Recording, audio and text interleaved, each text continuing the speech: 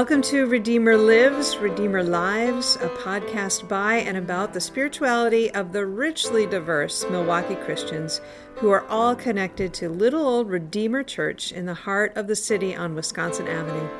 I'm Lisa Bates Froyland, pastor of Redeemer, and since 2011, I've been on a journey with the incredible people you'll meet on this podcast each week. I always say there are no dull people at Redeemer, and thanks be to God for that. Even during this pandemic, our Redeemer lives, and we are living our Redeemer lives. This week's episode, Music in Response to Murder. In the early hours of Friday, March 29th, Johnny Smith, also known as Tennessee, was bludgeoned to death in his sleeping bag on the east steps of our church. I remember the events and the feelings of those days vividly. As a church, our response needed to reflect our faith and send a distinct message to the neighborhood. And part of the response was worship. Sunday morning was just 48 hours from the time we were starting to get our heads together about all that had happened. And of course, especially for Lutherans, music would need to be a key part of the response. It just so happened that scheduled as a substitute musician for that day was Jeff Bray, who had only been with us maybe one or two occasions before that. But we had already established an amazing collaborative relationship around preparing music and liturgy for worship. And we had gotten together earlier that week, maybe even the previous week, to plan for the upcoming Sunday, where the gospel text was the prodigal son. So we had things planned, but Jeff didn't know about the murder on our steps on Friday, and I didn't call him until Saturday. So the night before, he learned a little bit more about what he would be walking into the next day. At that time, I think I was also asking whether he would play music for a public prayer vigil that we were planning to host on those same east steps right after worship, open to the entire neighborhood. So we were puzzling about how does a community of faith respond musically to a murder on its own doorstep. And so that's what we're exploring today. And my guest is Jeff Bray. Thanks for being with us. Oh, you're most welcome.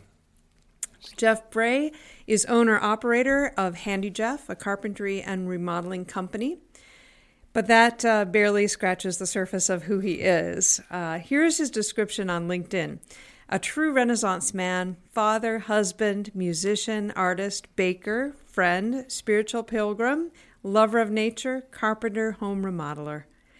He sees his life work as more than what he does just to earn money. It's more about learning about himself in an effort to serve the world and its needs. So thanks, Jeff, for the conversation we're about to have, and thanks for being here. The first thing I've been asking every guest, especially in the context of this ongoing pandemic, is how is it with your soul, and what is your ongoing conversation with God like these days? I would say that the pandemic has been a pretty heavy challenge. It's been a struggle to not watch the news so much. There's something, I think I've heard it on Facebook talking about kind of like doomsday scrolling. I think the same thing can be done by just constantly watching the news, and it just sort of the meta drama of the world, not just with the pandemic, but with the racial strife, with the Jacob Blake stuff, with all of the racial things that have happened over the last 6 to 8 months. And then just the political milieu of the divisiveness and the polarity in our politics, all of that takes a toll, and just being sort of addicted to the news. I've had to unplug a little bit. I have begun a discipline this past week or so of hobbling around my neighborhood. I'm dealing with a knee problem from my work. But I hobble around the neighborhood with my dog, and when we get back, then I cuddle with him in my chair looking at the Christmas tree and just pray and just be quiet. Eventually, I'll end up reading a newspaper and getting a little bit of that, but I find that just a couple of minutes, just quietly holding my dog/God/dog, is a very helpful thing. If I can take you to a time that was also marked by a great deal of stress, that last week of March 2019, so before the pandemic, and you were up to come and play at Redeemer that Sunday morning. And maybe you noticed right when you came in, my energy level was different. There were more people in the sanctuary than usual. What was going through your mind as a music leader that day? Wow. I mean, part of being a music minister, and I make a delineation between music minister, is that how does one serve ministerio? How does one serve with music? And so I come in. I mean, I'm a pretty intuitive guy, and then I could obviously tell that you were distraught. I could tell that there was sort of an energy in the place, and then it's to me the I don't think I consciously asked the question, but what was going, I think, through my soul was like, okay, there's been something seriously bad that has happened to this community. How can I help? So stepping into a place of just service, of how can I help? And I do remember you calling me Saturday afternoon before the service and asking me if I'd play, and I was kind of incredulous. I was like, I didn't hear about the murder of Tennessee, and so then as that kind of sunk in, I just said, Lord, just let me use me as a vessel to let something good come out of this. And so that was my head/heart space coming into that Sunday morning. We had a song that was already planned. Oh, we did. Tell us a little bit about that song. Well, it's a beautiful song. It's written by a good friend of mine who is an Episcopal pastor. His brother, Sam Hensley, wrote a beautiful, beautiful folky sounding tune called "The Prodigal Son." And God, I wish we had little snippets of it to play, but maybe it's somewhere it's recorded. But it's a gorgeous song because it talks not from the perspective of either the older son or the prodigal son, the son that drifts away. It talks about the emotional trauma of that whole relationship for the Father or for God.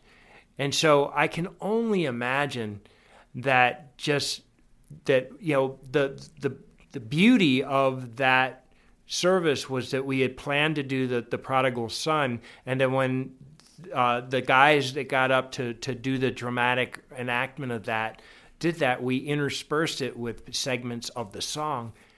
And that song spoke to the anguish of the father of, why do you have to leave? Why do you have to do this?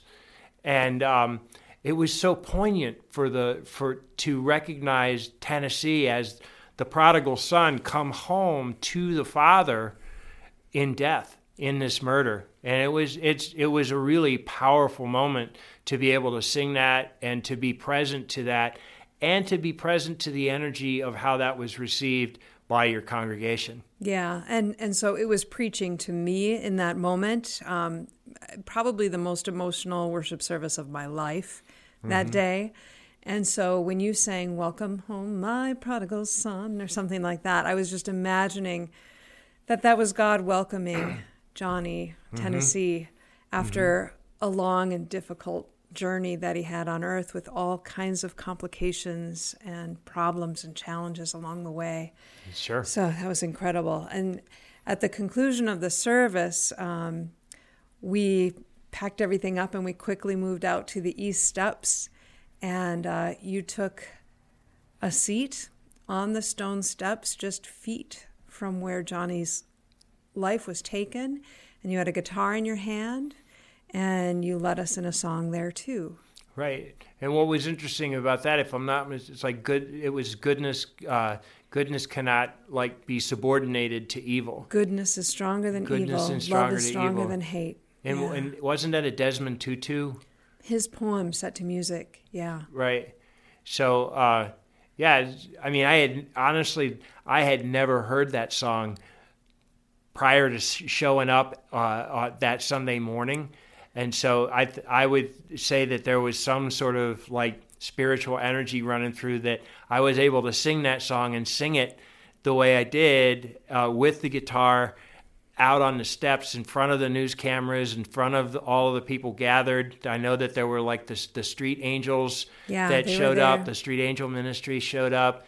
And so to be able to sing that in a strong voice and to to proclaim that, that goodness is stronger than evil, it's love is stronger than hate, that was a powerful statement too. That was the message that I wanted our church to be sending to the neighborhood and to the city as a whole, and anyone else who would look in and point to the murder as a sign that there was something wrong or bad with our neighborhood, or that somehow that had dirtied the church. That's what I really didn't want people thinking. Tennessee was sleeping there because he had no other choice, and it became a place where he had slept many nights, as I found out later, and in safety. And just that one time, it wasn't a safe place for him that morning, but he had come to the church seeking refuge. So after that, the way I operate, unfortunately, is that when I see that something good is coming out of something difficult, I just keep asking. And so I had a phone call from the funeral director of the home that's right next to us, Brett Funeral Home. And he said to me, Pastor Lisa, I didn't ask your permission before this because I knew you would say yes, but would you host a memorial service for Johnny Smith and open it to the public this coming Friday? And I said, well, you don't need to hear me say yes because I've said yes. Mm-hmm. And so then I needed a musician again. And there was only one person that I really wanted at the piano because I could tell that you had connected with his story and with our journey of mourning what had happened, but also celebrating that this was God's beloved child who was as deserving as anyone of a beautiful and moving tribute. And so we worked on music again for the memorial service that coming Friday, and you created something brand new. Yeah, I mean, we one thing we did do, I know that we reprised the Prodigal Son. We did that as like the prelude. We did because I felt like that was an important song to reprise.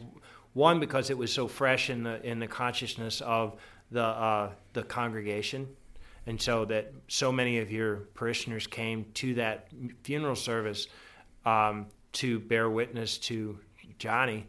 But then we had talked a lot about doing some Taizé, like kind of interweaving Jesus Loves Me with Jesus Loves Me, This I Know, the child hymn, and Jesus Remembered Me, Come Into Your Kingdom. Because at the time, I believe we were still in Lent. So that, so we were in that space of, that kind of spirituality. So we're preparing for Jesus' entry into Jerusalem, into the kingdom. So it was an interesting blend. I'm all about the mashup. Mashups are interesting because you can bring different energies in and then create a new energy out of it. And so for Johnny's funeral, I felt like it was bringing this sense of baptismal purity into Jesus, remember me when you come into your kingdom, which was the scriptural words of the thief next to Jesus on the cross. And so you have this spiritual merge and confluence of purity and the humanness, like the dirt that we as humans pick up in our lives, but then the beautiful kind of purity that we also have from our the reality that we are children of God. And so I think it was a neat mashup. It came together. People participated in it. I don't claim any sort of. I just happened to come to the idea to mash it up, and I think it served the purpose. And that brings me to kind of my larger question for this whole podcast. You're someone with a great deal of religious training and preparation, and then music ministry as well. Just wondering if you could put into a few words, why do you think that music can meet a moment for something like that week of ministry that we shared? Well, not to sound trite, but I've heard it said that singing is prayer times 2. But if you think about when a congregation can come in and sing a hymn or a song in unison, you're cementing that congregation, everybody coming in at their own space, in their own heart, head, physical body space, damaged, wounded, hurt, loving. You're bringing those people and coming in, and then when we join together in unison song, then there's a unity just very much as we do when we celebrate the Eucharist. So it's the same thing when we celebrate the liturgy of the Word. We all hear those words. We all eat of the body and drink of the blood of Christ. We all sing this same song. So essentially, it comes down to the word of unity. It's a relational thing. Music is relational. And finally, I ask everyone this question at the end, too. And knowing you've only played at Redeemer a handful of times, yet there's been a mutually strong impact whenever you are at the keyboard and behind the mic. And you also attended an outdoor worship in Redeemer's parking lot this fall. Out of the whole constellation, can you share a favorite Redeemer memory before you go? Favorite Redeemer memory? My favorite Redeemer memory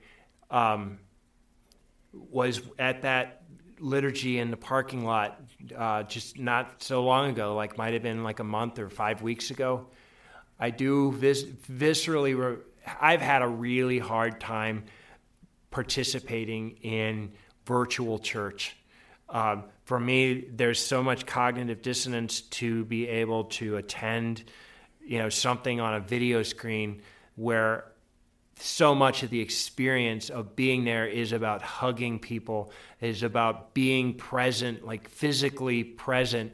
It's about experiencing the real presence of Christ in the sacrament of Eucharist. And so so it's been real difficult. And I'll admit, after the first probably 5 or 6 weeks of COVID and we were doing our worship, I kind of fell off. I think maybe I attended Easter, but then kind of took a break, found other ways of celebrating Sabbath. But when you called and invited me and my family to come for that worship, I remember when you came up in your vestments and you started the liturgy with the triune, or I forget the formula, but it's when you make the sign of the cross in the air in the name of the Father and the Son. And I remember when you did that, I started crying. There was just sort of oh God, I'm home, So that's probably my deepest, most poignant Redeemer memory, just because it's so fresh. Of course, I have tons of memories from doing music for you and sharing my gift of music with you, and for that I'll always be grateful. I'm looking forward to sharing that again. Awesome. I'm glad to hear that. So as we started setting up for this podcast, we found out that we have something very interesting in common, and that is that both Jeff and I were radio announcers for classical music stations in our respective college places. I was at St. Olaf College, and you were at the University of Notre Dame. So it's been fun to be speaking into microphones across a room from you. But of course, I always liked getting really cool and collected so that I could speak for a classical music station. That was Wolfgang Amadeus Mozart. And I usually was mispronouncing East European names and getting phone calls for it. Oh, yeah. But I think we knew more about what we were talking about today because we lived it. And I'll never forget it. So thank you for coming to share the story. Thank you. The theological connection to make, I think, is just this simple and just this hard. Jesus' greatest commandment, love one another as I have loved you.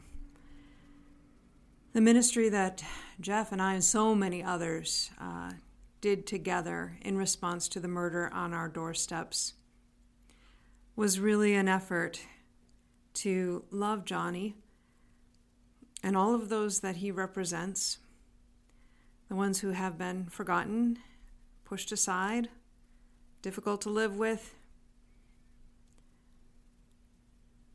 and to show them that despite everything, they are every bit as precious as anyone else, including, of course, myself.